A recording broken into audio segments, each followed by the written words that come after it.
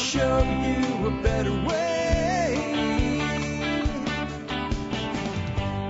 You don't have to be another.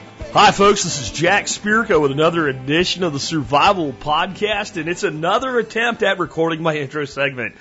Guys, I got on today. I got my whole intro segment done, and I am in round 2. I don't usually share my technical mishaps with you, but this one was great. I got done with it, and there was nothing there. There was no sound. And then I just spent the last 30 minutes dicking around with my computer to get it working again. And I thought I was ahead for a day, that I'd get done early and get some work done outside, but that just knocked the crap out of that. Anyway, what is it today? It is Thursday. That's right, it is Thursday. It is time for a listener called show. It is November the 30th, 2017, episode 2122, 2,122 times, plus some rewinds we have gotten together over the years, 9.5 of them there, in fact. So most of you that listen to the show regularly know what I'm about to say now, but hey, new people, how do you get on the show? How the hell do you get to be one of these people on the show and be heard by a whole bunch of other people and get your question answered? Well, you pick the phone up, you call the Think line. That's 866-65-THINK, 866-65-THINK. What do you do when you do that? You call from a quiet area. You don't run chainsaws or motorcycles or weed eaters or leaf blowers while you're doing it or any of that nonsense. If you're in a vehicle, shut the dadgone windows. So you're not blah, blah, blah, blah, like that, because I get one of those every once in a while. And then look at your cell phone. If you're on a cell phone, if you got one measly bar, don't call now. Wait till you have at least two, because there'll be nobody to tell you that you sound like this. Hi, Jack. This is. I get at least one of those a week. At least one of those a week. When you make your call and you do get through it and you hear the magical recording technology of the internet, you leave me your message. You do it like this. You might say something like, "Hi, Jack. This is so and so calling in from somewhere, and I want to thank you for the show," or something like that. If you want to do something in the intro like that, it's fine. But then immediately get to your question or your point. Get that done in 1 or 2 sentences flat. Then give me the details. So bottom line them up front, and then the details. It'll go better. You'll be more likely to get through the screening, and you'll be more likely to get on the air. Help me help you. And if you don't want to do it on the phone, but you want to do it on your computer and you got a microphone, you go to the speak pipe, the magical speak pipe. You just go to the survivalpodcast.com, scroll down until you see the speak pipe button, mash it, start talking. As long as you got a microphone, you'll be able to send me a message through the magic of the interwebs. No net neutrality required. Anyway, so what are we going to talk about today? What calls do we have? I got some cool stuff for you guys today. How about what to do when selling off a rental home, get another one, or pay debt off? First one worked out pretty well, but in a quandary here. How about a can opener and Alexa from Amazon, and not related to the can opener? One of the most oddly doubled up questions I've ever heard. Guy wants a recommendation for a can opener. That's fine. I can do that in about 3 seconds. And a bunch of hype about Alexa from Amazon being liberal and spying on you for the NSA. And I'm not saying it doesn't. I think every audio device is probably spying on you. But this is a big, giant thing this guy Crowder, Louder with Crowder guy did. Generally, I find him entertaining. I'm going to tell you why I think the whole thing's complete and total faked bullshit. I'll even demonstrate it with my own, dare I say it, Alexa, but I don't use Alexa as a wake word, and we'll talk about what wake words are when we get there too. We have finding an opportunity in flowers that are going to be thrown away out of New Jersey. Flowers, yeah. Side hustle, yeah. Dig side hustles, flowers or otherwise. Thoughts on Harbor Freight jerry cans and why I still don't like them. And it ain't the can itself this time, probably, maybe, I guess. Next up, I have often said that Bitcoin is infinitely fractionable. Infinitely fractionable. It's really a turn of phrase. I mean that in a practical sense, but the guy called in to correct me on that. But then he made a claim that is just not true. He's right about his point, but what he says that point means is just completely disconnected from fact. Not to put him down or anything, but I'll explain why that's not true, because it's important if you want to understand money and economics and where the world goes with cryptocurrency going forward. Next, I have a question on getting started in aquaponics and choosing materials. The guy has a bill of materials. I'm going to tell you why I might spend about $100 more, maybe $150 more overall to be a hell of a lot happier, especially long term. I have a question on putting together a guns cleaning kit for a Christmas gift from a gal. And I have saving money by buying a used rental vehicle from Enterprise Sales. And I'll give you my thoughts on that and why it may or may not be a good play. All of that and more in just a bit. Before we do that, let's hear from our 2 sponsors of the day. Sponsor of the day, number 1 today, is jmbullion.com. Let me tell you a little bit about JM Bullion and why I love them so much. Recently, I was contacted by probably one of the largest silver houses in the world. I won't say who they are, but a guy I've had on the show a couple times, and I've been on his show, Chris Martinson, advertises for them, along with Robert Kiyosaki and some other people on Fox News, F-A-U-X, Fox News. And just out of curiosity, when I was having this email contact, I said, can I have your CEO or your president's email address so if anything goes wrong, I can let them know about it? And they said, well, no. I said, well, then no, I'm not interested. I wasn't interested anyway because I believe with my sponsors, I don't want to dilute them. And I have a loyal sponsor in Jan Bullion. It's been with us about 6 years. Better pricing anyway than the three biggest silver houses. You want to find them, you can figure out who they are. Better pricing than them anyway. And I got the President Michael's email. And let me tell you a quick story about when I first brought these guys on. I started to question myself a little bit because in the first month I had like 2 customer service problems. And then in the third month second month I had like another one. And then in the third month, like 2 more. But every time I got one, I forwarded that issue to the president. His name's Michael Whitmer. And I got a response from him that was basically, I will take care of this. Very blunt, very matter of fact. And then he would copy me on a personal apology to the customer. But his response to me was, I will take care of this. And because I don't want bullshit, right? I will take care of this. And he did every single time. And as this went on, I said, Michael, I want you to know I'm not being a dick about this or nothing. And he said, oh, I know. I appreciate you. We've had some customer service issues, and we've been unable to track them down. But because people are going through a unified source in you at this, and we can actually get this information to me at the top, I can go fix it. So thank you. And by the end of that first year, the complaints on the customer service side of JM Bullion dried up and blew away like a fart in the wind. And for 5 years, I hadn't had one. That's why you get my solid recommendation for JM Bullion. 100%. Better pricing, amazing customer service. And by the way, if you're an MSB member, you get a discount on silver and gold. How badass is that? Oh, I'll order shit free too. How cool is that? Next up today, Jeff the Berkey Guy Gleason. Hey, you ever notice it a disaster? Like, we need bottled water and we're pissed at Best Buy because they're daring to charge $1.83 a bottle and that's evil. And that's where you go to get water anyway, right? But like in all of that, you look around, there's like water everywhere. Because it's usually like flooding and shit when people don't have water and they can't drink the water that's right there. Well, while I wouldn't spend my days going out and getting waters out of mud puddles and putting them in a Berkey, if I had to, I wouldn't be too afraid to drink that water at that point. That's how good it is. And yes, I'll tell you what, my water that I drink every day goes through a Berkey and has for 8 years now, I guess is what go when I got my big Berkey. I have a Berkey sitting right in my big pantry and on the side of the kitchen. That's where all drinking water comes from. And I think you should too. And here's why. I'm on a well.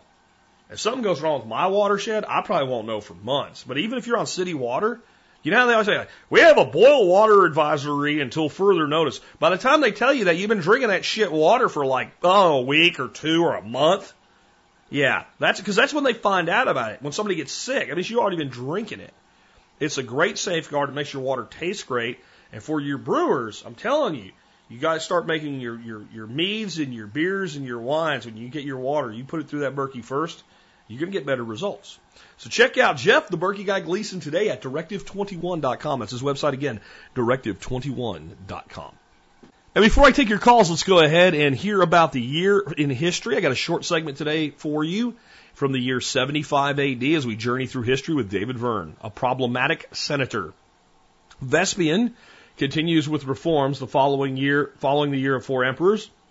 And surprisingly, he doesn't include any purges. I'm going to stop right there for a second. That's probably why he stayed emperor for a while. When you don't kill people, they don't kill you back. I'm just saying.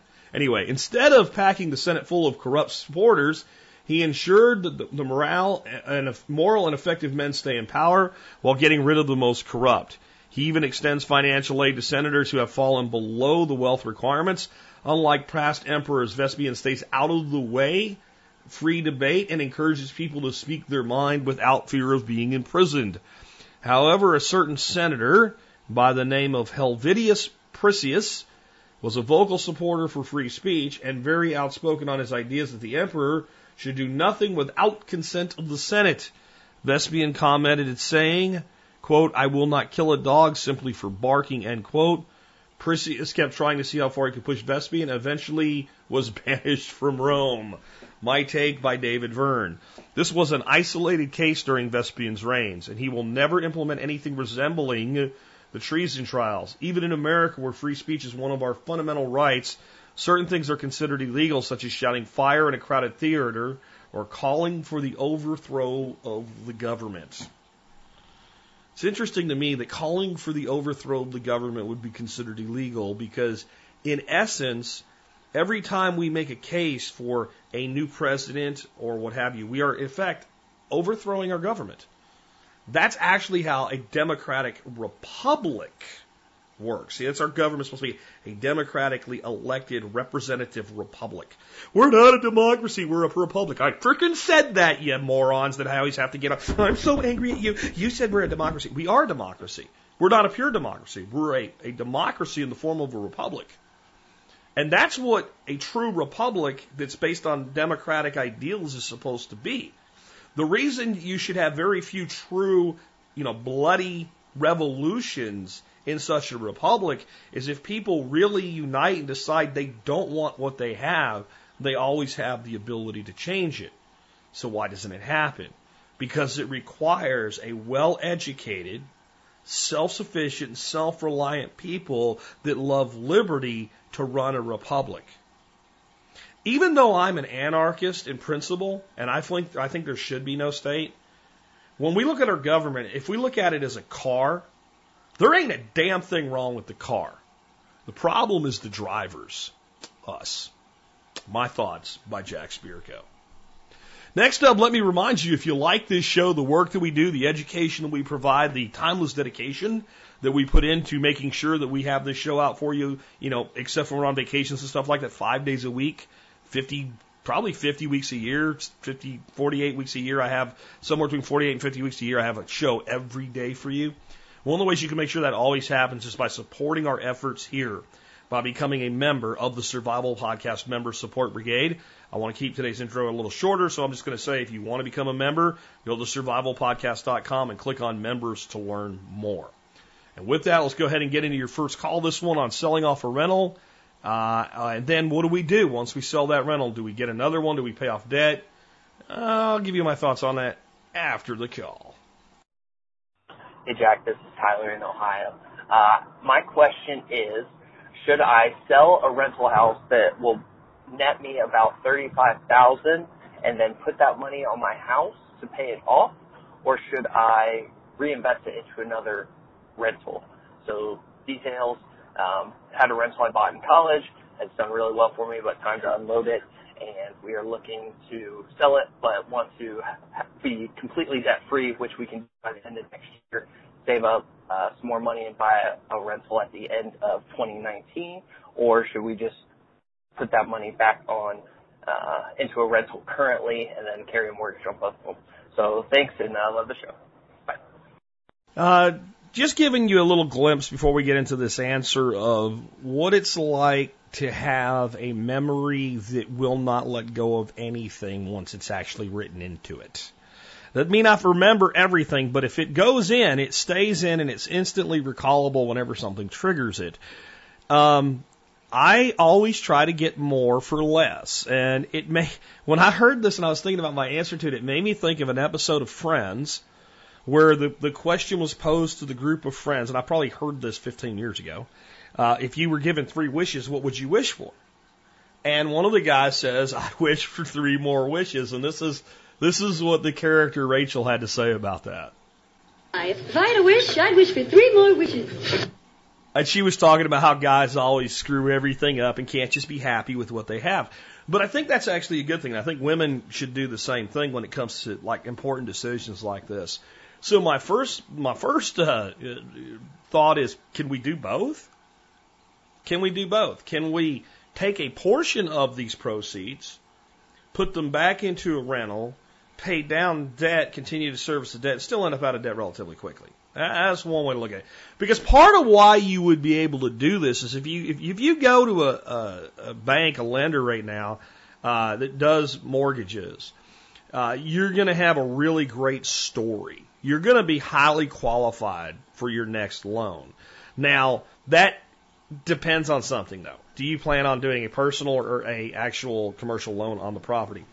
A lot of times, the smart play, and you probably were doing this time, was you could have more than one personal mortgage, and it's cheaper on interest and better on terms to have two personal loans. And you can usually do 3, maybe 4 living in one before you end up having to go commercial. But you'd have a good story if you went for commercial loan because you've effectively managed a property for a number of years, paid it down, exiting it with profit, all of that good stuff. Some dumbass accountant might tell you need to do a rollover or something. The IRS says you can make $250,000 on a real estate transaction, on personal real estate, without paying no tax on it. So unless you're selling another house this year, you don't have to worry about that shit either. So take the money and do whatever you want to with it to a degree, but can we do both? Now, here's the real answer, though, because it's not a ton of money, so I don't know that we can do both. So this is actually what I would do. I would not feel like this money is burning a hole in my pocket. Okay? I really wouldn't. I would take this money and I would put it in a nice little savings account all of its own called our future decision account. I guess maybe it'd be a good decision for it. And I would start shopping other rental properties. And then I would find 1 or 2 of the best prospects. And then I would actually have something to make a decision against. Because right now we have a decision that is paying off debt versus an idea or a concept. We don't actually have real hard numbers. And I'm telling you that if you were looking at it from this standpoint, there's enough properties in the area that we can bank on X amount as a down payment on the property. This is going to be a loan. This is going to be a note. This is going to be our rental. This is going to be our positive cash flow. This is how much that's going to be left over. We could skate over into debt. Or out of that, here's how much we need to put aside for, like, when they screw something up, because they will, and we have to send a plumber or something like that to take care of it. So there's our slush fund. Here's our little bitty slice that we can take for ourselves. And then you were analyzing it that way and saying, now with this positive cash flow, we take, a certain percentage of it, we keep putting that into our slush fund for the property, and then the rest of it goes over here and works against the debt and our current debt service level. What is our time to zero on the debt? And if you were making the decision that way, I'm not saying you'd go one way or the other, but I'm saying you'd know what way to go. And I think that's the only way you're going to be able to make this decision, is to have at least a concrete estimate. A solid swag. And sometimes I say swag, people are like, you mean free stuff? No, swag is a statistical, wild-ass guess. If you ever hear that term thrown around in budgets and marketing and stuff, a swag is a statistical, wild-ass guess. You need better than a swag at this to make this. Because right now you might be thinking, well, we could probably do about this. But you don't really know until you examine that market. And what area do you want? I would want to, if I'm doing this, I want to move to a better area, a higher level of house than the one I had last time, so that when I do this again, my cash out's even better. What are the tax advantages of doing this? Because generally speaking, you can write these things off as a loss. That's why people make so much damn money in real estate.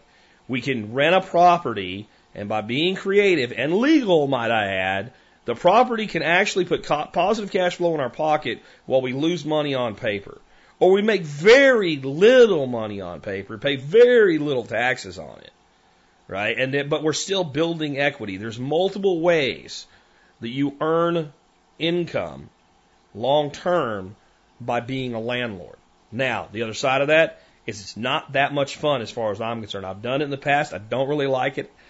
I occasionally think about it because it is so damn of an effective way to build wealth, but I don't like the job. You've had the job, you can deal with the job, so I think either option's open, but that's what I want to do if I'm you. I want to get a concrete estimate of what this new property is, so I'm making the decision against 2 concrete things versus one idea. Because the other side is going to be, when we're out of debt, if we're going to decide to go back into real estate, how long will it take us to accumulate the money to go make another deal versus how long it would take to service the debt? Because that's going to be what's going to do it for you. I'm telling you right now. If you find out that, like, you can go into this next deal and still be out of debt in a year.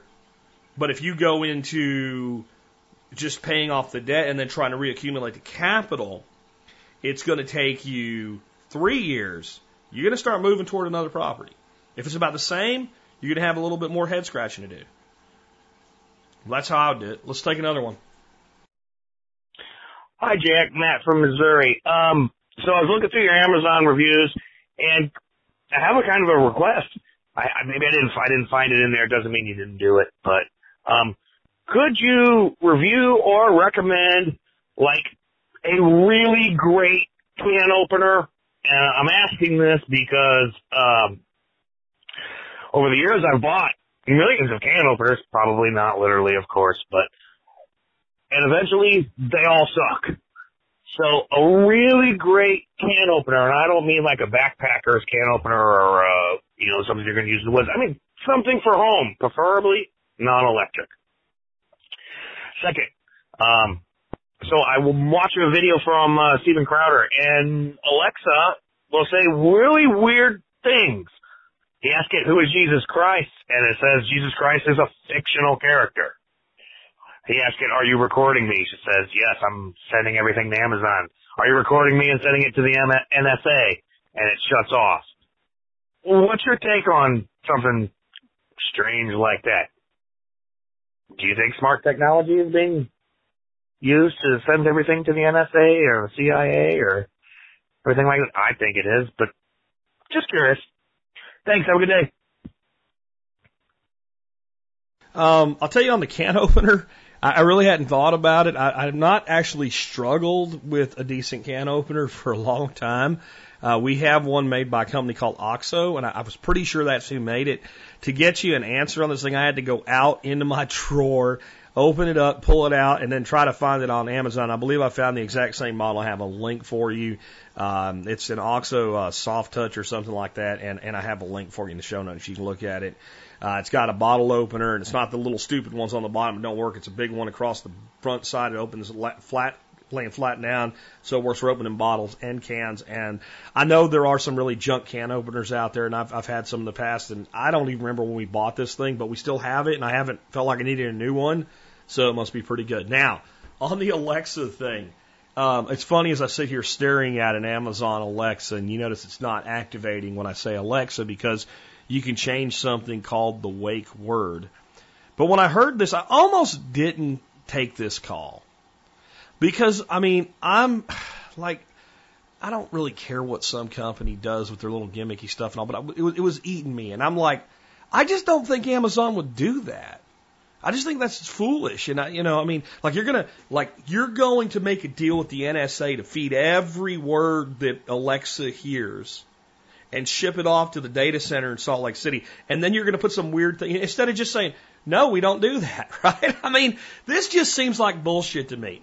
So the first thing I want to play for you, this is me talking to my Alexa, and I use a different wake word. That wake word is computer. And just woke up now, so hopefully it'll be quiet till I get this recorder shut off. And we'll go ahead and we'll play you what Alexa said when I asked these questions. Computer, are you recording me? I only send audio back to Amazon when I hear you say the wake word. For more information and to view Amazon's privacy notice, visit the help section of your Alexa app. Computer, are you sending my information to the NSA? Amazon takes privacy seriously. For more information and to view Amazon's privacy notice, visit the help section of your Alexa app. Computer, who is Jesus Christ? Here's what I found on Wikipedia. Jesus, also referred to as Jesus of Nazareth and Jesus Christ, was a Jewish preacher and religious leader who is the central figure of Christianity. Christians believe him to be the Son of God and the awaited Messiah, Christ, prophesied in the Old Testament. So, what I've heard when I did a little research on this is, well, what happened was, you see, so Crowder made everybody know this, so then when everybody knew this, Amazon got pushed back and they changed it. So Amazon put all of this liberal crap and all of this anti-Christian crap and all of this like spooky stuff about the NSA into Alexa. And So they did that, and then the first time anybody noticed it, they went through and took it all away. I want to play something else for you right now. There's a little video that I found called "How Crowder Could Have Faked the this video," and I'm going to cut it short because you're only going to hear what Alexa says. Okay, you're only going to hear what Alexa says when he triggers it. But this is a guy that builds what's called skills for Amazon products. That's what he does. It's like a kind of an app development type thing. So you can actually teach Alexa skills, which would be where to go to get a piece of information, or something like you'd be able to tell it to turn something on or turn something off that's outside of its kind of wrapped up protocol. And it's not hard. The first part of the video that I won't play because it's completely silent is the guy spending about 20 seconds to do this. So here we go. This is what he caused it to say when it was asked the question, "Who is Muhammad?"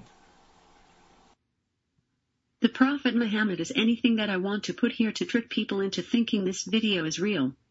Now, before I go on, I'm going to point something else out. When you listened to Alexa talking, where it was talking off its base programming versus it was talking off of a set skill, if you were alert and paying attention, you would notice something. The cadence of the speech is faster. Let me play a piece of the first one and then replay this one back to back. You'll hear exactly what I mean. She talks faster. Computer, are you recording me? I only send audio back to Amazon when I hear you say the wake word. For more information and to view Amazon's privacy notice, visit the help section of your Alexa app. The Prophet Muhammad is anything that I want to put here to trick people into thinking this video is real. Now it's subtle, but it's there. And you might have to listen to it a few times, but trust me, it's there. There's an accelerated speech, and it's really not the individual words that are faster, it's pauses between the words. And it probably has a lot with how you structure the sentence when you're doing it. I'm not going to play Crowder's video, but there's a link to the original video that started the shitstorm. And it's him and his buddy sitting in front of a fireplace right before Thanksgiving, and they're all in relaxed mode, and they're just doing this off the cuff to show you how insanely liberal Alexa, the computer thing, is. And I'm telling you, in all of the answers, they have that accelerated thing where it goes really, really fast like that. There's no space between the words. It's just like plowing right through them, and there's no commas and blah, blah, blah, blah, like that. And I'm telling you why. He's full of shit. It's bullshit. It's faked. Here's my last reason I think it's faked. So when they got called out for faking it, because everybody went to their Alexas and said, "Alexa, who is Jesus?" and got the whole, Wikipedia version thereof and what have you, they didn't get it. They didn't get the same freaking answers. They didn't get, the same crap. They got the things that the damn thing actually says. So they came back out with a video to prove that they didn't fake it. And the way they did that is they showed the raw video in the editing program, and they played it so you could play it like it. I think it's actually in Sony Vegas, which is what I use, but it's a similar program if it's not Vegas. Well, that doesn't prove anything. And I think when people put up proof that looks interesting and looks like it's proof, but it's not proof of anything, they're generally guilty. And I don't say this because I have any kind of vendetta against Steven Crowder. I've actually found a lot of his shit really entertaining. But after this, I find anything he does completely suspect. I really do, because this is fake. I'm sorry, this is as fake gets. Let's move on to another one. I got a call here on making money with flowers, and it sounds more productive than Steven Crowder's fake-ass bullshit. And again, this is not. Once again, I'm going to say, this is not because I trust Amazon or Apple or Android or Google or anybody. It's because it doesn't make sense that they would do this in the first place. It's like when you hear a congressman said something, you're like, no, because he's a politician. It doesn't mean he doesn't think that. Just none of them would ever say that because they're not that dumb. They're good at staying in office, and this would get them thrown out of office. And when you look into it, it's always fake. It's the same shit. And before I go on to the next question, a little rewind here, back up. I realized something when I was talking about the homes. I said IRS says you can make $250,000 on personal real estate transaction without paying tax on it. That is true. For an individual, a married couple, it combines just $500,000. At least that's what was the last time I checked. Always check with your own CPA. But here we go. Question on making money with flowers. Hey, Jack. This is Jennifer in South Jersey. My question is, will dead mums in pots grow back the next year if I plant them in October to November? Background is I live in a suburban area of South Jersey. I scrap as a hobby. As I'm traveling around, I see dozens and dozens of discarded mums in the trash, especially around Halloween and Thanksgiving. So what is the likelihood of these mums growing back next year if I plant them in October to November? The frost is coming, so that's something to consider. They may not actually be dead. They may just need to be trimmed. Small mums easily fetch maybe $3-5 around here. The large mums can fetch maybe 10 or 20 if I put them in a nice pot. I can find all the pots that I need on the side of the road through the spring and the fall. So it could be a nice little chunk of change for some extra income next year. I just wanted to know if you had any thoughts. It seems like a sort of wasteful thing for everyone to throw them all away since they're perennial. So South Jersey area, mums, do you think they'll grow back if I take the time to start planting them? I have plenty of space. Just let me know. Thanks for all you do. Long-time listener, Jack. Have a great day.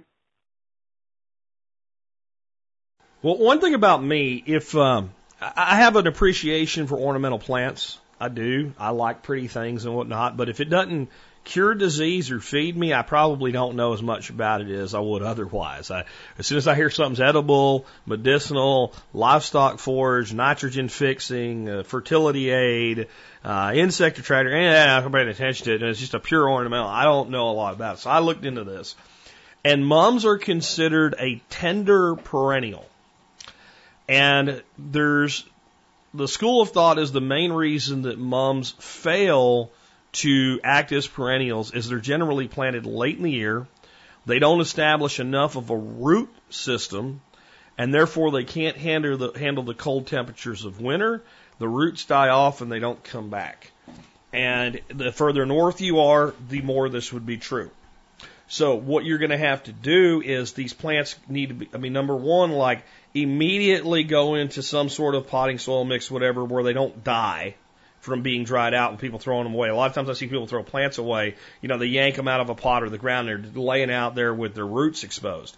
So as long as you can get a hold of them really, really quick and get them back into some sort of a soil mixture, you're probably okay. But then they're going to have to be protected from frost and freezing, especially in containers, because they're going, if you have a plant in a pot and a plant in the ground, generally one in the pot will die from its roots being frozen first. So what you're going to have is, in a garage or some way of overwintering these where they're kept, reasonably above freezing, at least so that the soil doesn't freeze solid through. And then they should come back in the spring. I'm going to say it again. They should come back in the spring. But that's what it's going to take. Let me tell you why I love this question. This is a side hustle, and this is smart. This is looking around, observing your surroundings. Situational awareness is not always just about staying alive or knowing where a resource is if shit is the fan. Situational awareness leads to stuff like this. I know a guy that built a whole lot of trailers, very similar to the one. He got me the tires that I used to build my trailer for my tractor. And it was because he was situationally aware. He got a whole ass load of tires for like golf carts and electric carts and stuff like that for free. Really good ones. And he got me really, really good ones. But the ones he was getting were not quite as good, but they were good. And it was because this company was getting the golf carts in and immediately upgrade them to the kind that I have, really nice looking ones, like mag looking ones and all like that, with bigger tires and all, because they were selling them. But what they were coming in with were good tires. And he was able to get them there. There's just a big pile of them laying there. So he notices it, goes in and asks them, yeah, we just throw those away. Really? So he actually started a side business building trailers for lawn tractors in my area. Do you know why? Because all the ones that you buy at like Tractor Supply and Home Depot don't have shitty tires on them. And with all our thorns and stuff around here, they go flat like every 15 minutes. No matter how much of that green slime you put in them. And these are beefed up, and he could just weld together a frame real quick. Side hustles are about observing what's available and putting them together. So I'd be very interested to hear back from you if this works, but you're going to from my understanding of moms, especially in New Jersey, you're going to have to, provide some level of protection from the weather. But if you can do that, hey, yeah. And that might even be something like just tarping it over or something like that. I don't really know about mums, but you can give it a shot on maybe a smaller scale this year. Maybe do a test group, one that's maybe a little bit, less protected and one that's really protected, and see what you get out of it. And then you can plan for maybe a bigger one next time around because, $4 a piece, $100, $400. It's a car payment for the month. That's one car payment for the month for the year for a lot of people. A couple hundred of them. I mean, it starts to add up and be something. And it's, it's that kind of money. Say about money like that down here in Texas. We say money like that's between you and me and the fence post, if you get my drift. Anyway, next up we have a comment on Harbor Freight gas cans. Hey, Jack, Sentinelist in North Texas. Hey, I've got a potential lead on as far as the gas can equation goes lately that you've been talking about. They're at Harbor Freight, but hang on, wait. I know they're actually pretty decent. It's a NATO-style jerry can.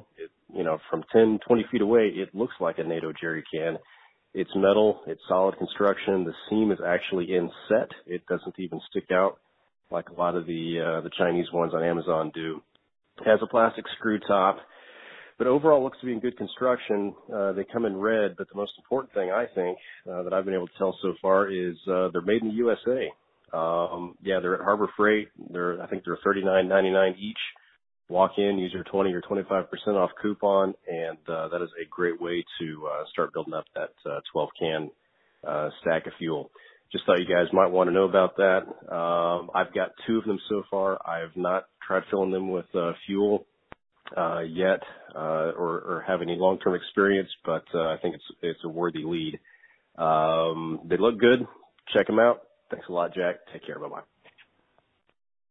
So I looked into these, and they seem like well-made cans, all right? They are not gas cans, okay? It doesn't mean that they're not well-built as a gas can, but they are not the OSHA compliant, because the government's the one that caused this problem. All of their new regulations around gas cans is what's ruined gas cans. It's what's made them a problem. It's why we even have this discussion, okay? So that's fine. But when I looked them up on Harbor Freight, I decided to look at the reviews of them on Harbor Freight. And one big thing I will say on Harbor Freight's behalf, they do not remove, in my opinion, after looking at them for a long time, they do not remove negative reviews. They don't alter them, they let them stand. And I always look at the positive reviews and like the 1 and 2 star reviews on any product, whether it's on Amazon or anywhere, Harbor Freight doesn't matter. And when I read the 1 star reviews, what I say to myself is, this person a retard? Because if the person's a retard, I don't really care that they have a negative review. If their problem with the product is it wasn't packaged properly, or it was bigger than they thought it was because they didn't read the dimensions, or it was smaller than they thought it was, or they're angry about something, or they're stupid. For instance, that, like I remember one of the grills I recommended, people were talking about how, they just left it outside. They really didn't do anything wrong with it, but the wheels rusted off it eventually. It's because you didn't lubricate your wheels. You left it out in the rain, idiot. It's not a freaking car. It's a grill. Or they were using the little fold-up shelves out to the side as handles to carry it, and the hinges, well, they're not handles, stupid. They're shelves. I guess you don't understand how to lever. So if the person giving the negative review is a retard, if the problem is that when it was shipped, the box was damaged, well, that's a UPS or a post office problem. That's not a product problem. You get what I'm saying? So when I read negative reviews and it doesn't sound like it's coming from a retard, and all of the reviews complain about the same thing, I generally find them creditable. What I expected to see was peeling paint on the inside, because that's the problem I've always had with these knockoff non-NATO jerry cans. And as I've said, I think you're just better off with plastic cans and fix the damn thing so that they work well with a vent tube and fix the nozzle, right, than buying a knockoff jerry can. I did not see that complaint. What I saw as a complaint was there's a plastic cap to these things. That whatever it is made of and whatever the seal's made of, it is not made to work with gasoline. And not long after you start storing gas in them, you end up with that seal failing and the gas will leak. And if it's just sitting there, you may not know this, but you're losing vape, because as soon as that seal's there, if you've ever looked at a plastic can that sits out, you'll notice that it expands and contracts and expands and contracts. That's vapor trying to get out, and when it cools down, going back in, and you don't want it to go away. Not because we're going to kill polar bears with it, because that's important to the gas. That's one of the things that makes it store longer and better. And especially with ethanol being hydroscopic and having problems with water getting into gas, you really need that seal to be sealed well. So it could be sitting there, and if you're not, sloshing it around, you might not know it's bad, and it's bad. On top of this, Harbor Freight does not sell replacement caps. So my caveat on this would be, they may be okay and a decent bang for the buck. At $38, you get a 20% discount if you go into the store. That's about $32 when you walk out the door with it then, or something like that. $30. Pretty good for a metal gas can. It really is. But if you can find another cap that'll fit that's not going to have the same problem, sure. But if you can't, because it's some kind of odd size or something like that, no. Nope. I can't recommend it. And that's the research I did, and that's what I came up with. If you say you've had good results, I understand it, but for how long? And check and see how they leak, and let us know. Is there a option to put a better seal on that can? And it might become a viable option. If you don't have any paint peeling problems over, let's say, I'd have to see somebody that's been storing gas in them for a year, using them a little bit with no peeling paint. I've not had a huge amount of problems with seams on most of the knockoffs. It's been peeling paint and bad seals. Let's take another one. Hey, Jack. David from Indiana, longtime listener, MSB member, calling about your show the other day about Bitcoin, and you were talking about how it's digital gold, and I think you're spot on with all that stuff, but you said once again that Bitcoin is infinitely fractionable, and that is not correct. Bitcoin is divisible down to 8 decimal points. Saying that it's infinitely fractionable suggests that it could be an inflationary currency, because if you could divide it down to 20 decimal points, then you could basically divide it forever and ever, and that would mean that there wouldn't be a limit to it, which would mean that it wouldn't be scarce, and therefore it wouldn't be a deflationary currency. So just want to clarify that. If you have any thoughts on that, or maybe I'm looking at it wrong, but I think that's the way it is. Anyway, thanks for your show. Love it. Take care. So, okay, on the first part, you're right, but it doesn't really matter in the context of what I was saying. This is kind of like if I had said that I got some new clips for my 1911, and you wrote in and said they're called magazines. You're right, but it doesn't really matter in the way that I meant it. Here's what I mean when I say it's infinitely fractionable, and it is incorrect if we're going to get specific. What I mean by that is, for all intents and purposes, it is, because you will never get into a point where you have a shortage of Bitcoin or any other cryptocurrency that uses this model of cap and fractionalize. Because it's so fractionable that for all intents and purposes, it's infinite. And what I mean by that is, if the price of Bitcoin went to $1 million of Bitcoin out at that 8th decimal point, where you have 7 zeros and a 1, and that's a Satoshi, that's your base unit of Bitcoin, it would be worth 1 penny.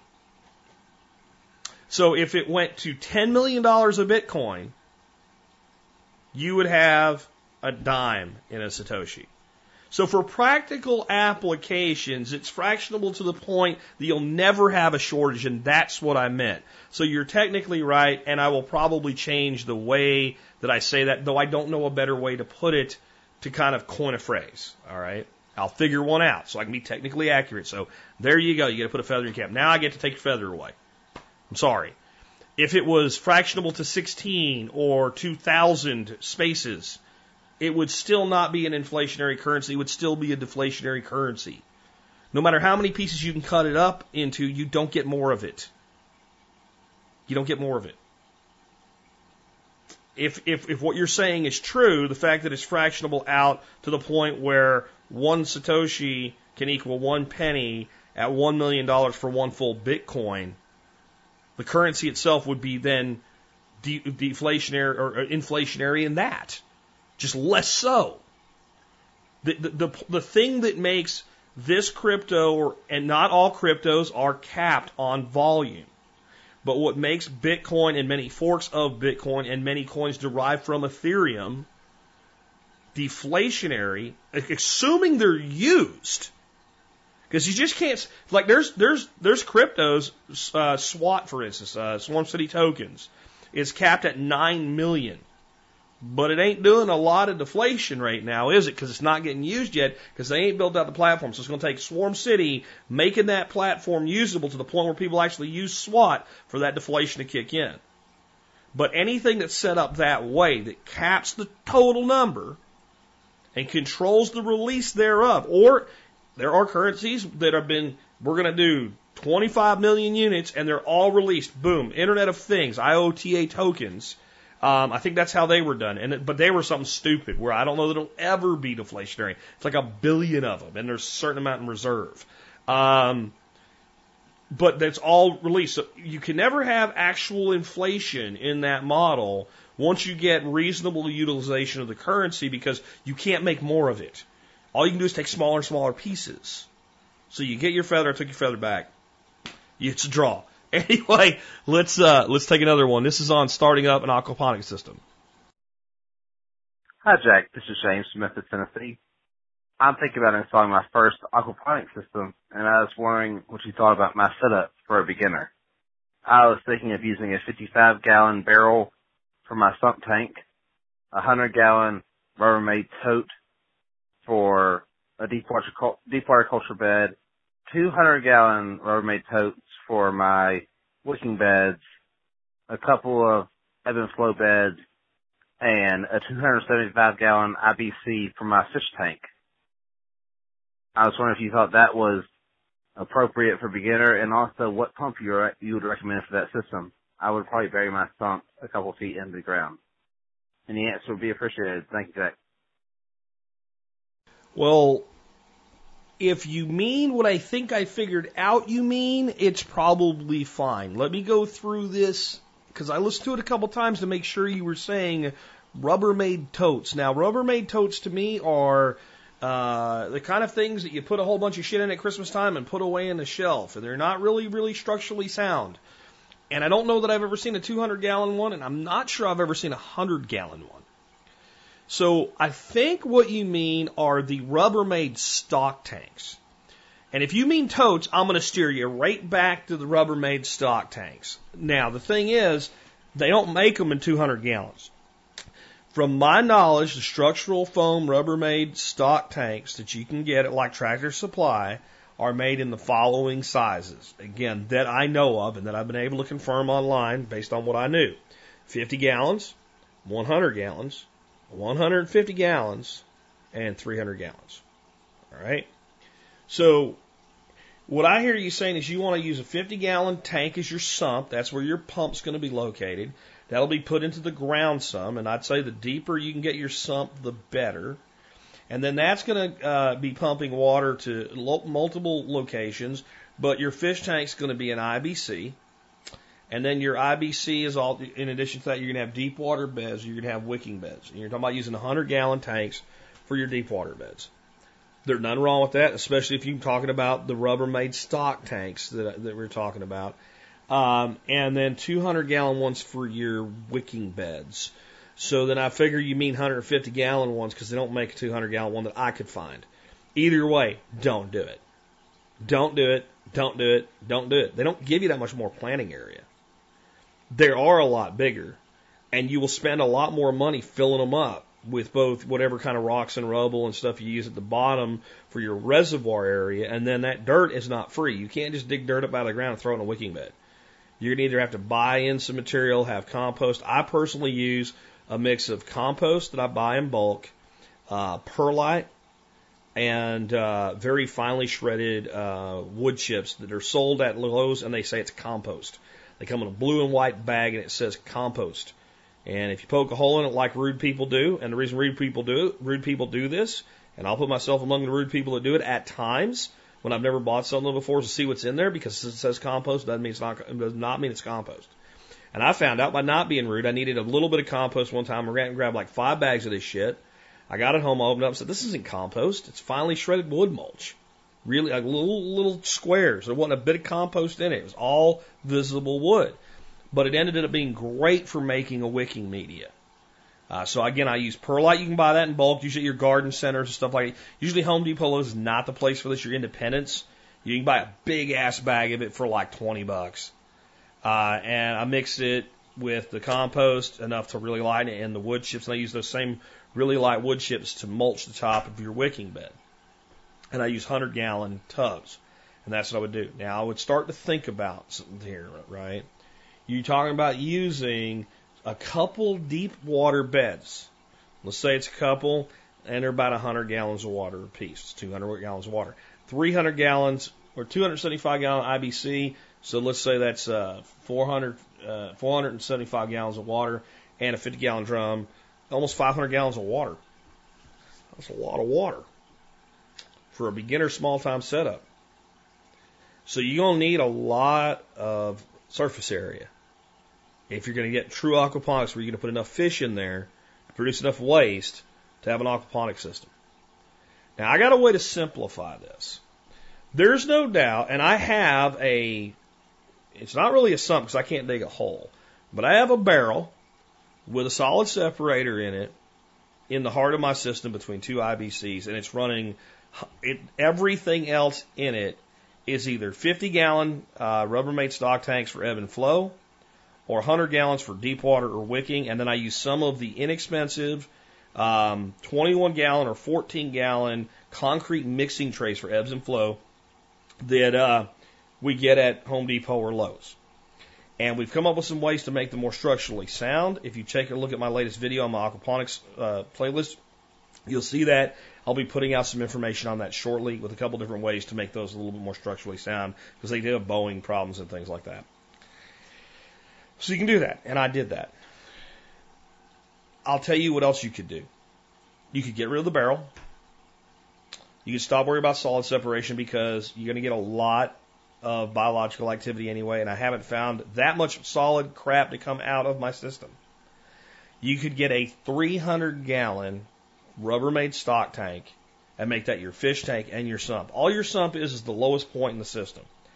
That thing, I believe, is around 27 inches high.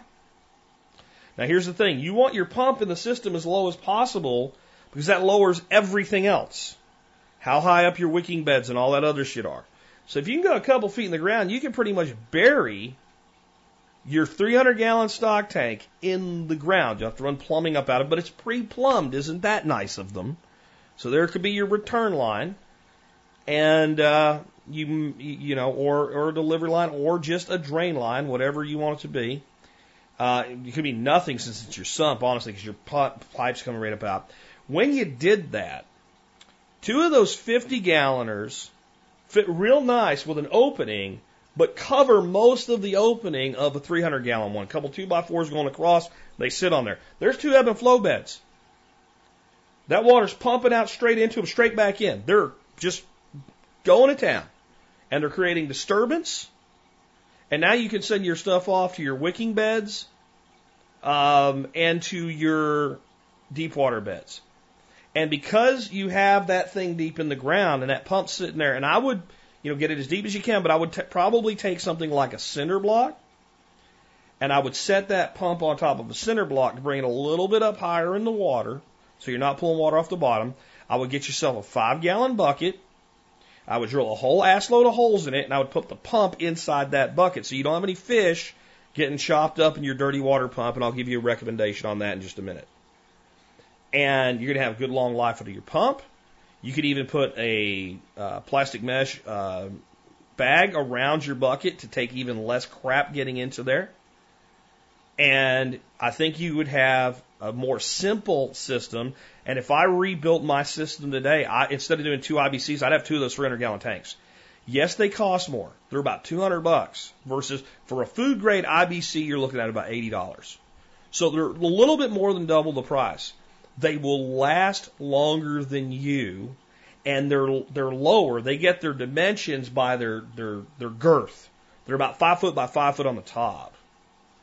But even if you set them on a concrete slab, you're already able to get that pump almost to the ground level without even going below ground, and that's just by elevating it. And there's plenty of room for that to be your battery in the heart of the system. And let's say you didn't even bury it. Let's say you did put it on like a concrete slab or put down some pavers or something. This would actually make this a lot easier, what I'm about to say. In the future, you could just get another one, put it on the same level next to it, plumb them together at the bottom. Maybe put a water bridge, which is, I can't explain a water bridge on the air. If you need help with what that is, Google it. And if you can't figure it out, email me and I'll explain it. I'll do a video soon of that because that's a great little simple technology that it's probably in some of my videos. We'll do a dedicated one for it so that there's a fail-safe. So if you don't have enough exchange between the bottom, you've got a water bridge on the top that's got those two. And that system's then infinitely expandable for fish, and it's infinitely expandable for grow beds. Just think about how much deep water you put into a system. And here's how my rationale is. All my deep water beds have fish in them. If my raft beds didn't have fish in them, they would be 50-gallon versus 100-gallon tanks. They have 100 gallons because they have fish. That increases the fish in the whole system, and that makes the capacity work better. So hopefully that all makes sense. I know that might be a little convoluted there, but that's how I would do it. In spite of the fact that I have some really cool project I'm going to try to get done this weekend that uses my solid separator in a really cool way. When you see that, you might be like, I want one of those too, but it won't work the same way if you do what I'm doing. And that's the other thing, like if you're going to put a solid separator in your barrel, and now you've got all of your sediment at the bottom, how are you going to get that out with a second pump or what? I mean, again, I'm telling you one of the easiest ways you can do aquaponics. You get either 100, 150 gallon, or a 300 gallon Rubbermaid stock tank as your fish tank, and you just throw some boards across it and throw some 50 gallon stock tanks. I'll start doing ebb and flow. You can do that tomorrow. On a system that size, I'd say any decent pump you can find will work. On a system like you want to build, I'm going to go back to what I use in my larger systems. It's a Lanchez dirty water pump designed for continuous operation. It's a beast. I burned up a bunch of cheap pumps trying to play the cheap pump game to the point where Harbor Freight got wise to everybody doing it and doesn't do it anymore that way, where you can't get a new one for $5 anymore. You got to buy a new one. And they discontinued the whole damn thing. And I went out and I researched and I found this pump. Again, it's a Lanchez dirty water pump. I'd recommend that. Depending on how big you're going to build it, you could get by with a Danner pump, but it doesn't cost that much less, so I'm not even going to recommend it for you. The Lanchez is about like $150, $160. This is how much I like it. I have one running in my in-ground metallic tank system. I have another one running in my main aquaponics system. I have a third one sitting on the shelf. If either one of them fails, boom. Right? I'm building a new system. I'm going to use it in the new system. And when I take the one off the shelf and put it in the new system, guess what I'll do? I'll order another one. I have 3 systems running the same pump, one in reserve. And then I have the Danner pump. I still like it. It's running in my small Miyagi timber frame pond. I have an extra one in reserve. And if I had the whole thing to do over again, they'd all run on the Lanchez. If I ever blow out the Danner, what I'll do is I'll put the backup Danner in there, and I'll buy, and when it goes, I'll replace it with the spare Lanchez, and I'll go to all Lanchezes. It's the best pump that I have found. Again, I'll have a link in the show notes, my whole review about it. Let's take another one. Hi, Jack. This is Michelle in Tennessee. I'm debating getting my husband a gun cleaning kit for Christmas. I saw a nice one at Cabela's in a sturdy carrying case and wondered if they're worth the price to have everything in one place. Or would I be better off purchasing a higher quality, bits and bobs and finding a toolbox to put them in? I'm kind of clueless, so what exactly should I be looking for in the cleaning kit outside of the rod, the bristles, and the oil? And since Christmas is coming, are there any other inexpensive toys, say under $100, that might be nice to include? Thank you, Jack, for helping us achieve greater independence and for all that you do. Thanks. First of all, thank you for doing that for your husband. I think this is awesome. I am going to say that most of the off-the-shelf cleaning kits do a reasonable job of giving you, a decent cleaning rod, some jags and brushes and stuff, and they usually call them universal. And what that usually means is that you usually have all the stuff in there to do almost every common caliber and probably multiple gauges of shotguns. The thing, though, is none of this stuff is very expensive, the little pieces and parts and all. But they do add up. And building one yourself will certainly end up costing more money. But in the end, you're probably going to spend more money anyway because you're going to need more than fits in there. And like one of the places I think it's kind of like, so think of it like a first aid kit. They say like 800 pieces and like, it's like 200 Band-Aids that are this size and 200 Band-Aids that are that size or whatever for a big kit. But like most of your smaller kits are like 175 pieces. And they'll have a little stack of Band-Aids and another little stack of Band-Aids and a stack of like, knuckle Band-Aids and stuff like that. And I kind of feel like most of the cleaning kits do that. They say you give you patches, but there's really enough patches in them to like maybe clean a gun once or twice, maybe 3 times. And patches are cheap, right? I mean, they just are. So you can get a big ass bag of patches, for various sizes for not very much money.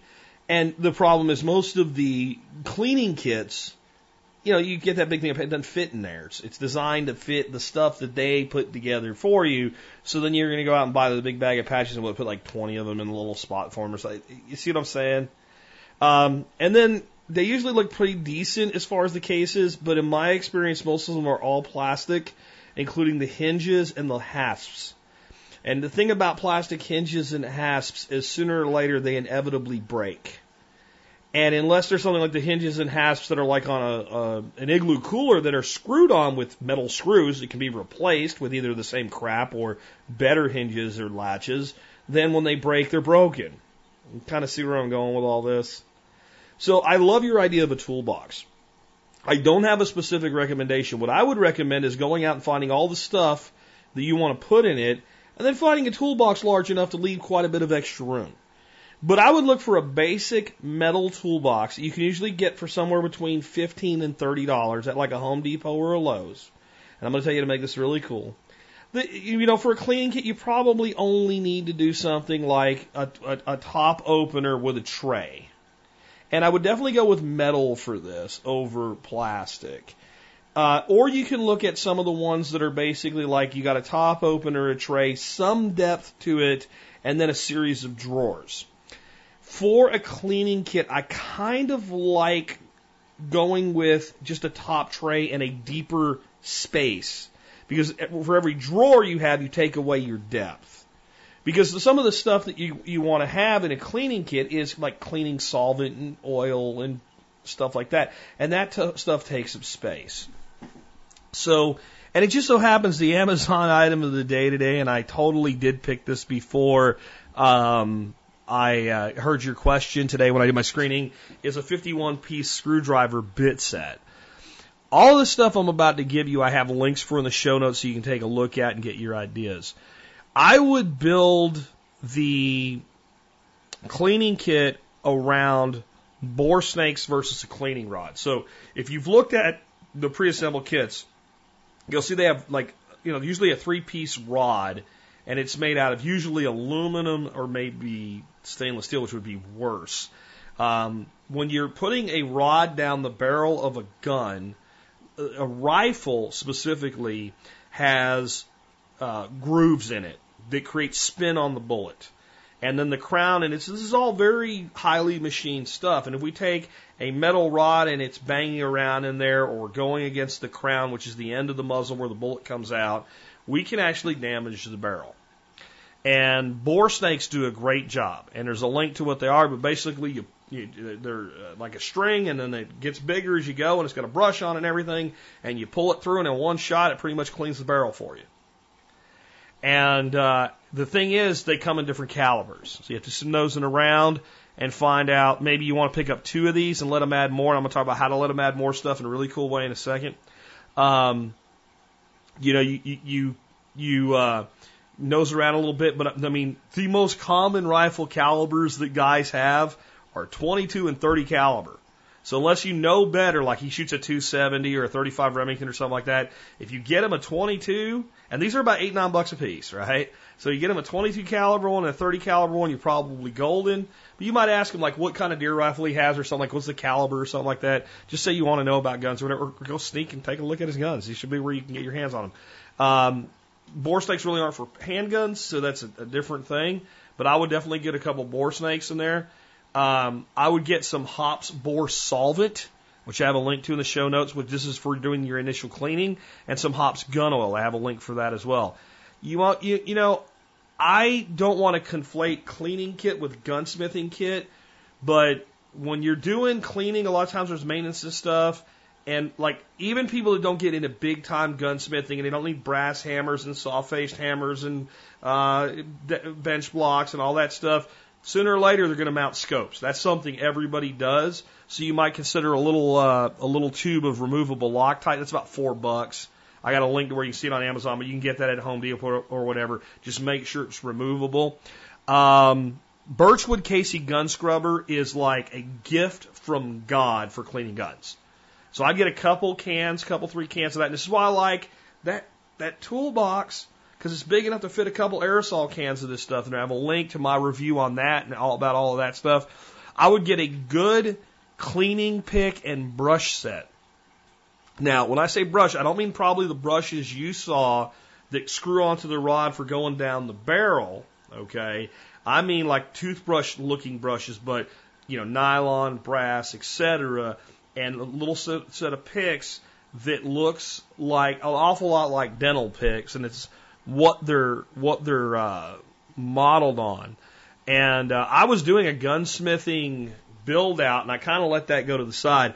And part of it was I was looking for a lot of stuff, and I finally found a product that I really like on Amazon for a pick and brush set. It's by a company called Boot Steady. And it's got a steel brush, a nylon brush, and a brass brush, a nylon pick, and a set of multiple metal picks for getting into little crevices and things. And it's only $13.99. And I've got a link to that in the show notes today. And then, even though I said that you should go with the the bore snakes, which kind of replaces a cleaning rod. You never want to be without a cleaning rod. They're too valuable. There's times where you need to do, you happen to have a gun that is odd caliber that you don't want to buy a bore snake for. Or your buddy has a gun, he's got a problem with it, and you want to put a jag through it or something.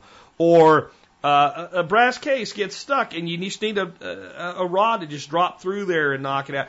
So it's good to have a rod.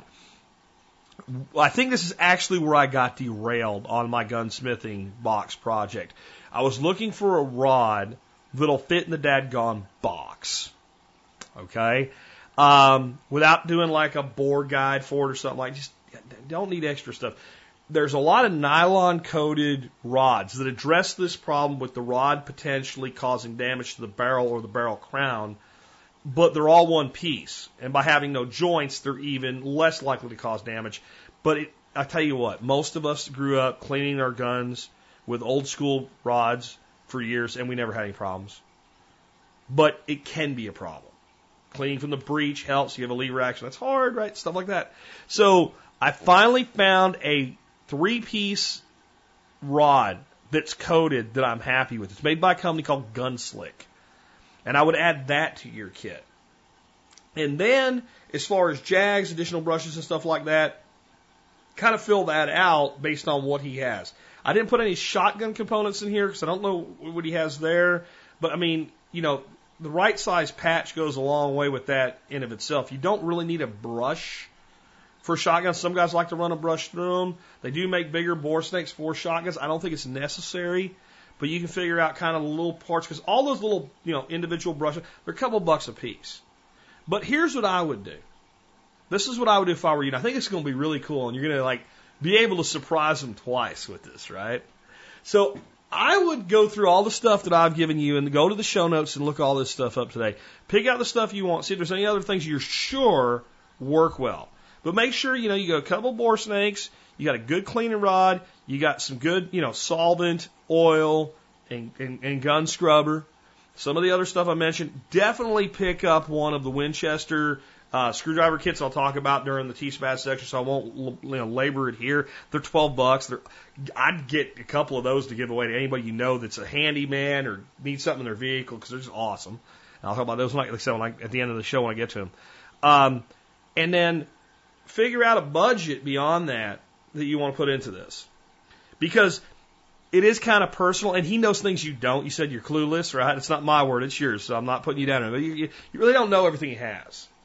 So what I would do is, you can do it on an Amazon gift card, or you can do a Cabela's, or you can do, whatever's around, Bass Pro, or whatever's around you, and do a gift card for the balance, and put everything together for him in his box, and then take that gift card, set it right up on the top of the tray, and say the only condition, honey, is you got to finish out your kit with that gift card. You can't go off and, buy a stereo or something with it, And I think it'd be really cool. Now, here's where I would put it over the top.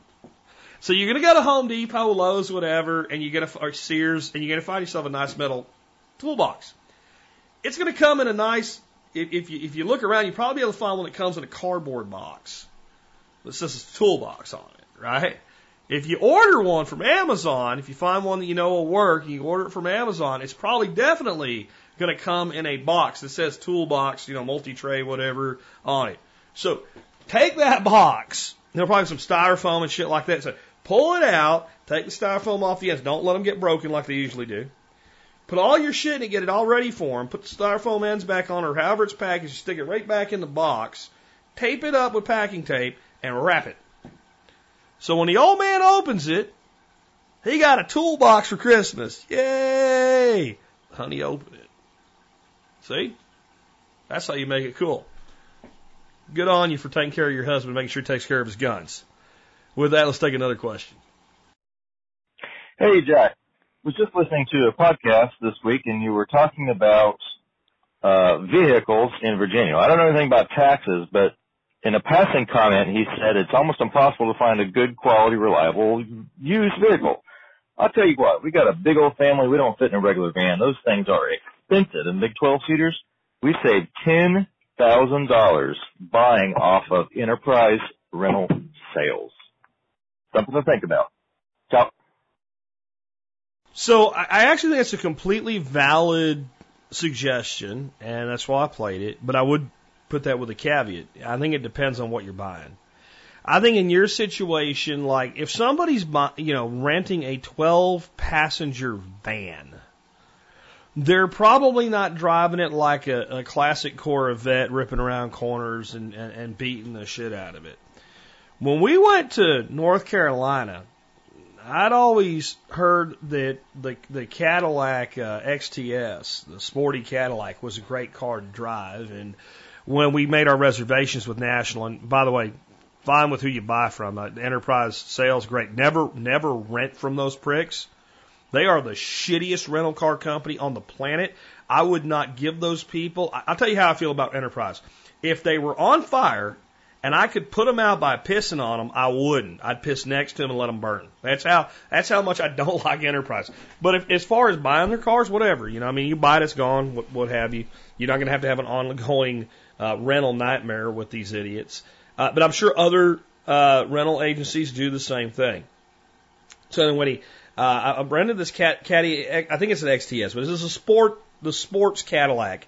And I use National. If you're going to have a rental car company, use National and join Emerald Club, which is free. And this is why you join Emerald Club. When you're on business, your time is money. And when you're on vacation, your time is money. Those are the only two times that I go to an airport and get a rental car is when I'm on business or a vacation. And in both instances, my time is money. It's either my vacation you're eating into, or it's my business you're eating into. And either way, I'm pissed off.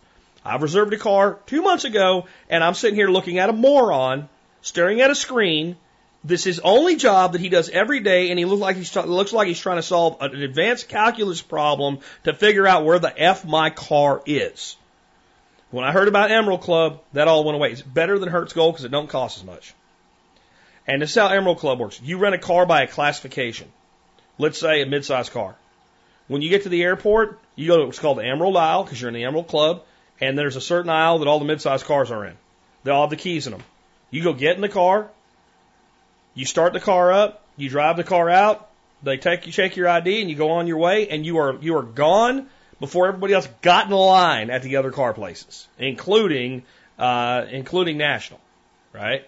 So when I was on National site making arrangements for a car, I saw that a luxury car was only a little bit more than a full size. And being in town and going to be doing a lot of driving and all, we're going to rent at least a full size car. So I said, what do we get? Is it a Cadillac, XTS, or if it's not the XTS, it's a Sport. Here's the point. So I drove that car for 10 days. I drove that sumbitch like I stole it. I guess it's been returned long enough without a bill, I can say, I beat the shit out of that car. I saw what that car could do. If there was a speed bump, I didn't slow down. If there was a turn, I want to see how fast the car could go around it. I'm not going to say that I was completely abusive to the car. I wasn't 25-year-old Jack Spirko abusive to the car, right? But I was 45-year-old Jack Spirko abusive to the car, and I sure as hell didn't drive it like I drive my own car. So I think it depends. I bet you most of the trucks, you only do so much with a truck, but your smaller cars, your compacts, your puddle jumpers, as I call them, your mid-sized cars, anything kind of sporty, it was probably pretty well beaten by at least half the people that got behind the wheel. And 60,000 might be closer to an impact on the vehicle systems 100 to 110,000.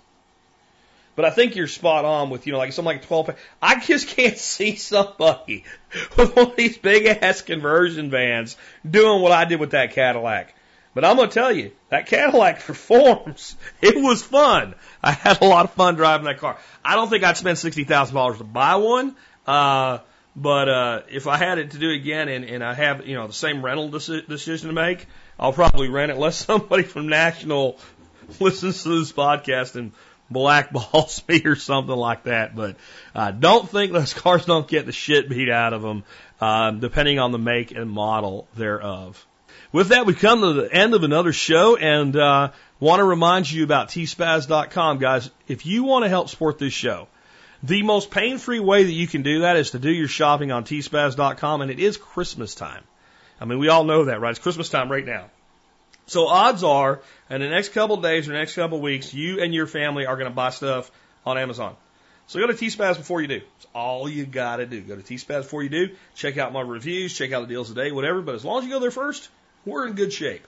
And I do have reviews of the day, and I brought this one back around, and it fits perfectly with the question we had on gun cleaning kits, because it belongs in your cleaning kit, your smithing kit. It belongs in your bug out bag. It belongs in probably the glove box of every vehicle you own. I have one on my Ford F-350. I have one on my 4Runner, and I have one on my boat. Because they're like $12. And what it is a 51-piece screwdriver set. Now, it's sold and branded by Winchester, so it's sold as a gunsmithing screwdriver kit. But you know what a gunsmithing screwdriver is? A screwdriver. I mean, actually, it's got Torx bits, it's got Allen hex key bits, it's got Phillips bits, it's got, again, 51 pieces. Actually, got like 48 bits. And it's a damn good little tool, or a damn good little tool set. Compact, fits in probably a big shirt pocket, certainly would fit in a jacket pocket, to give you an idea on the size. I've never had one, I haven't had one strip out on me or anything like that. Now, this is not, high-end Snap-on tools. Come on, it's a $12 set, but this is great. And I brought it back around because not only would it work good in the kit we talked about for cleaning or any gunsmithing kit, it's just a good all-around set of tools to have. Because, when you get underneath something and you think, well, that's a Phillips. And so you go and you get your Phillips screwdriver and it doesn't work. Or you figured it was an Allen key, and so you get your Allen key and it doesn't work. And you look in there and you shine a flashlight in and it's a dadgone Torx, TORX. And you're like, what's a Torx? If you don't know, you'll know when you find one. It's a little star bit thing and you don't have one on you. There's only 7 of them in here, but it's probably one of those. It's just a great set to have. And this time of year, you know, I'm looking for the stuff for you guys that, like, when you have like the white elephant gift or something like that, or you have 2 or 3 guys to get something for, you don't want to spend too much money on, but something they would like. This is it. This is a great, if you'd call it a stocking stuffer. Check it out, the Winchester 51-piece gunsmith screwdriving set. And right now, I think they actually have it on sale. So it's a couple of bucks late, $11.99. I mean, come on. I mean, that is a deal. So check it out today, and remember, as long as you do your shopping, Christmas or otherwise, at tspaz.com, you spend the same money and you help the Survival Podcast continue to provide the information, content, etc. That you tune in for 5 days a week for. So that brings us to our song of the day, and once again, we are continuing our week-long tribute to Ozzy Osbourne. And John Adam doesn't know this yet, but I might punt his song for Monday and do one more, because there's an Ozzy Osbourne song I've always loved as a soldier. And I just might, because it's not on his list, I might just punt and push out, not get rid of any of it, just push them out a little bit to squeeze that one more, it's number 6 in. This is a song, though, that, like, when I first saw it on the list, I didn't think that I'd heard the song before, but as soon as I did, I'm like, oh yeah, I've heard that song. But this is like new Ozzy. It's like 2001, I think this song came out. This was on the album Down to Earth, and the song is called Dreamer. Here's some stuff off Song Facts about it. This is Ozzy's vision of a better world for his children. He envisions a place where they are happy and safe. This was written about 3 years before it was released, but it took on a new significance after the terrorist attacks of September 11, 2001. Ozzy compares this to John Lennon's Imagine, which contains the line, "You might say I'm a dreamer, but I'm not the only one." The Beatles were a big influence on Ozzy, and they also became stars after growing up in a poor section of England. Another reference to John Lennon is the line, "After all, there's only just the two of us." This is an acknowledgement of the Beatles song, "Two of Us," although Paul McCartney wrote it to his wife Linda. It's since become accepted as a description of a relationship to close friend Lennon, and it was even used in the title of the VH1 movie about them. Rob Zombie directed the video. Zombie toured with Ozzy the year of the Merry Mayhem tour. This is Ozzy's favorite song on the album. Osbourne told The Sun that he had asked Paul McCartney to play bass on the song, but the former Beatle declined because, quote, he couldn't improve on what was already there. Pretty cool. Either pretty cool or a nice way of saying no. Let me give you a bit of the lyrics to this, because, again, I mean, I think some of you are like, you love Ozzy, you know Ozzy, you're like me, if you grew up in the 70s and 80s, you know, Ozzy was probably part of what you listened to, and your parents didn't understand it, whatever. But a lot of people just, it's all satanic and it's all bullshit. Like, it's not, you can't even find that if you go looking for it. But here you go. This is the evil Ozzy Osbourne, what he has to say. Gazing through the window at the world outside, wondering, will Mother Earth survive? Hoping that mankind will stop abusing her sometime. After all, there's only just the two of us.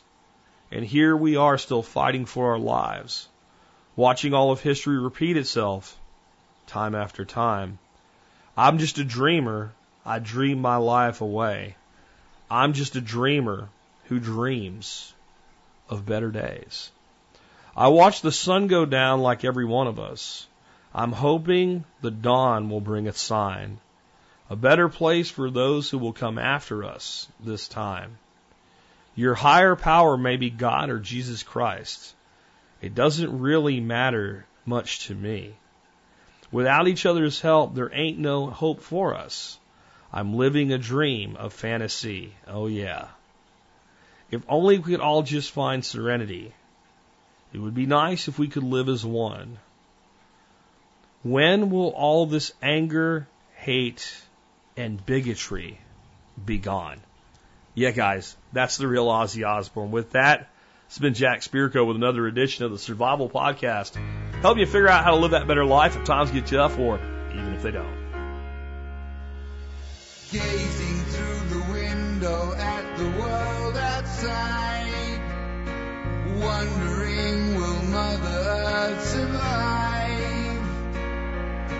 Hoping that mankind will stop abusing her sometime.